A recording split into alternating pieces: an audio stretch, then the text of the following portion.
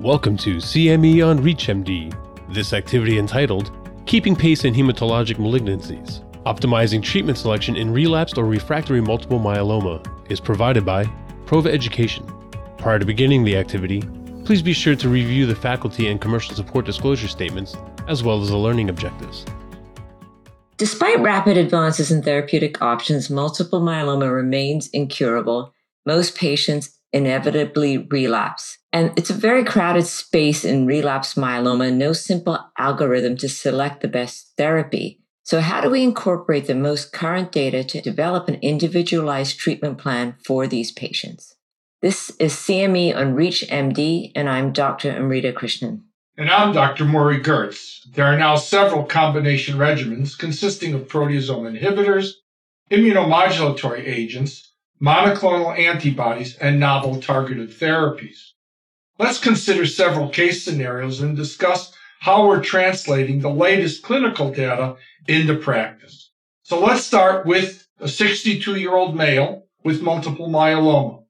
Back pain, MRI confirms compression fractures and lytic lesions.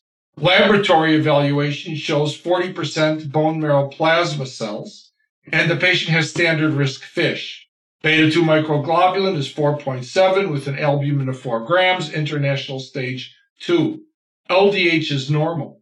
The patient initially is treated with bortezomib, lenalidomide, and dexamethasone, VRD, followed by a single autologous stem cell transplant, melphalan 200. The patient begins lenalidomide maintenance therapy, 10 milligrams, 3 weeks out of 4 on day 100, and is monitored and sustains a biochemical relapse without symptoms 27 months later. What do we do now? This is probably one of our most common scenarios in regards to a patient on len maintenance now progressing. Even though you said he was standard risk, Maury, I do think he's somewhat of a higher risk given his median progression-free survival after transplant was relatively short. This patient has a plethora of options, so some of this is a really individualized discussion with the patient in terms of some of his preferences as well, some of the comorbidities that maybe we'll get into of the different choices. I would say at our center right now, we would definitely consider the use of an anti-CD38 monoclonal antibody. And it really would be the partner to that would be under discussion with the patient, i.e. should we combine with a proteasome inhibitor, either bortezomib or carfilzomib. I am impressed with the data from CANDOR with daratumumab plus carfilzomib and dexamethasone with a PFS of 28.6 months in that triplet arm. Similarly, we have some impressive data with isatuximab plus carfilzomib and dex. Here, the median PFS in the IKEMA trial hasn't been reached. So again, carfilzomib plus an anti-CD38 antibody is a very good combination, combining different IMiDs of pomalidomide based on the Apollo trial or of Dara plus PomDex, their PFS of 12.4 months, or the Icaria trial, which is pretty similar, ISA-PomDex, PFS 11.5 months. I think both those options are very reasonable, and it becomes the question of some toxicities, which I think, I'll let you comment on it when you discuss it with patients. I agree with all of those therapeutic options, but when we're truly trying to individualize therapy for a patient, we need to take into account the therapy-related adverse events. Obviously, with the long survivals we're seeing now with multiple myeloma, we need to be cognizant of irreversible toxicities. Things that could be considered would be, does the patient have pre-existing peripheral neuropathy that would make the use of bortezomib a more difficult choice? What about the risks of venous thromboembolism associated with all the immunomodulatory drugs? Will that mean long-term anticoagulation with a novel anticoagulant? Does the patient have any relative contraindications? Long-term myelosuppression with the long-term use of maintenance therapies and induction with the increased risk of infection and transfusion dependency should be considered. For agents such as belantamab, there's the very unique corneal toxicity that occurs that can often force patients off drug. And if carfilzomib is selected because it is a highly active agent, the issue of the cardiac signal. How much fluid do we give before and after the infusion Does the patient have pre-existing hypertension, or does the patient have a reduced ejection fraction that might increase the side effects associated with cardiac toxicity? And I wonder, Maury, if you just want to comment on the infection risk a little bit more, because I was struck in Canada, for example, in older patients over 65, of the high percentage of significant infectious events, including fatal adverse events. That's a very important comment. There's no question that all anti-CD38 antibodies suppress the immune response. There's a much higher risk of significant infections. In the Bellini trial that used venetoclax, there was a higher risk of infectious death. And so issues are, is it appropriate to consider long-term antibiotic prophylaxis become a relevant issue? And in patients who are receiving daratumumab and isatuximab, there's demonstrated blunted responses to COVID vaccination.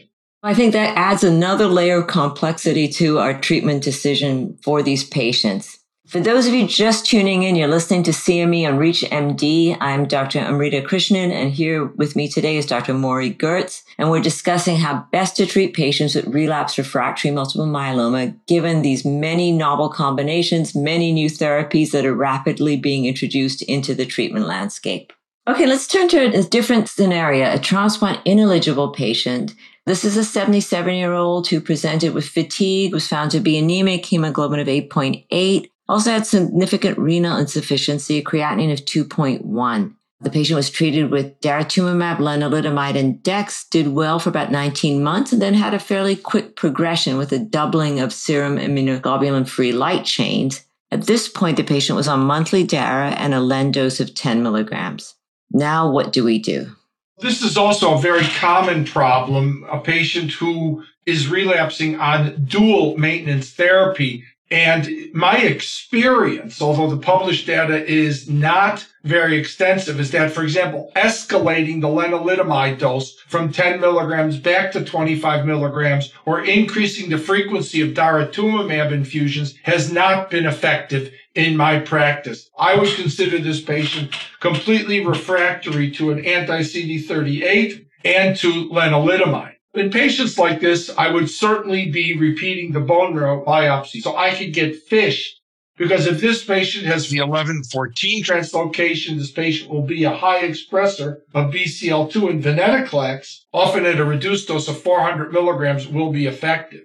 But if the patient is, as is likely, not going to carry that, this is a patient where I would normally go directly to carfilzomib, pomalidomide, dexamethasone, or carfilzomib cyclophosphamide dexamethasone, as this patient is alkylating agent naive and has not been exposed to melphalan as part of a transplant. An alkylating agent can be quite effective. Nonetheless, we have to be cognizant again. A 77-year-old, will there be cardiac complications with carfilzomib? How well will the patient tolerate pomalidomide in terms of maintaining their blood counts so they can get therapeutically effective doses? What's the appropriate dexamethasone dose for a patient that is 78 years old? And then the question comes up, is early initiation of selinexor a consideration using the newly described suppressive antiemetic regimens that are used to prevent the weight loss so commonly seen? And then finally, of course, early introduction of belantamab. There are trials looking at belantamab combined with selinexor. So we have both novel agents, carfilzomib pom, as well as really new agents such as belantamab, selinexor. Amrita, what if this patient relapses multiple times? For the multiply relapsed patients, especially those with 4 or more prior lines of therapy, we are fortunate to have new options. So we have approved options that includes the antibody drug conjugate belantamab mafodotin, CAR T cells, also approved in this space, though in this patient, the CAR T discussion, I think, would be a little bit more challenging based on the renal insufficiency in this patient. When is a patient not transplant eligible, but CAR T eligible? There is data from CARTITUDE and CARMA in patients over the age of 65. The PFS seems comparable, but we do know older patients are probably higher risk in terms of neurologic toxicities, for example. We don't have data in patients with this degree of renal insufficiency, but certainly in the real world setting, we are doing it in patients with some degree of renal impairment. So I wouldn't rule out CAR T, but I'd be a little bit more cautious in this patient. Then we also looked at some unapproved but new agents on the horizon, specifically the bispecifics. And those can be BCMA targeting, specifically teclistamab, but also other targeting agents, such as the FCR5 targeting agent cevostamab and the GPRC5D targeting bispecific talquetamab. Again, they've all shown a lot of promise in patients with advanced disease, at least a median of 5 prior regimens. Thank you, Amrita. Finally, let's discuss a patient with high-risk multiple myeloma. A 63-year-old woman presented with 70% bone marrow plasma cells, and a PET scan showed extramedullary disease in the liver, biopsy proven, with deletion 17p and translocation 414. This patient was initially treated with daratumumab, carfilzomib, lenalidomide, dexamethasone, followed by tandem stem cell transplant and 2-drug maintenance with daratumumab and lenalidomide. Not surprisingly, she relapses at 7 months of maintenance therapy and moves on to selinexor, pomalidomide, dexamethasone, relapses within 6 months and has a brief response to parenterally administered cyclophosphamide. What can we use for a multiply relapsed high-risk patient, Amrita? Unfortunately, this is probably an all too common scenario. Young patient with incredibly aggressive disease who got the best drugs that we had to offer up front is induction and even tandem. This is really the place where I would look at some of the emerging therapies and look to bispecifics, look to the use of early CAR T cells. And there are some trials looking at CAR T in patients with 1 to 3 prior relapses, other new targeting bispecifics, because I think this patient really has progressed through the best available drugs that we have. And I think we need to find newer options. And I would look to immunotherapy options for this patient.